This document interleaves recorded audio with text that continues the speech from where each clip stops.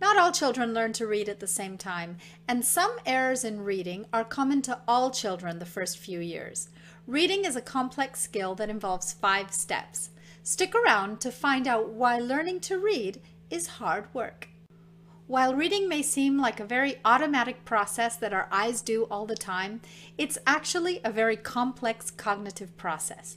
We need to understand the relationship between symbols and sounds, and then be able to break down those sounds.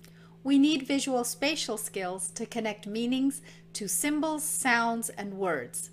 We need to be able to understand words on their own and words in sentences. And this process is not automatic. It is something that is actually learned. We learn to read because someone teaches us to read. They teach us to find the relationship between symbols, or letters, and how those letters are put together. They teach us rules for putting sounds together to make words, and to the words we then give a definition. Old words are replaced by new words, so we learn about synonyms.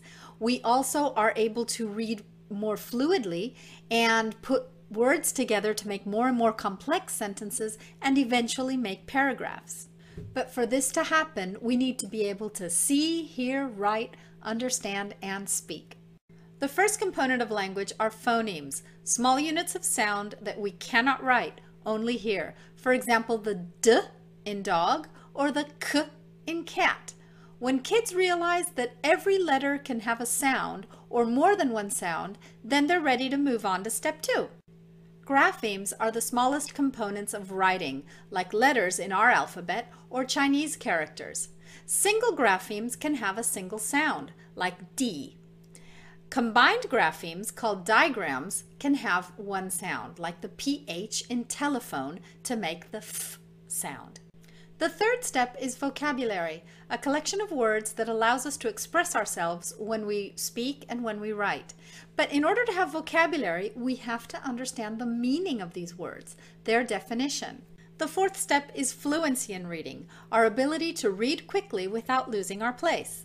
The final step to reading is comprehension, our ability to understand not just the definition of a single word, but to understand its meaning when taken collectively. So the next time you check your phone or check your social media or are able to read the restaurant menu in less than 30 seconds, just give yourself a little pat on the back.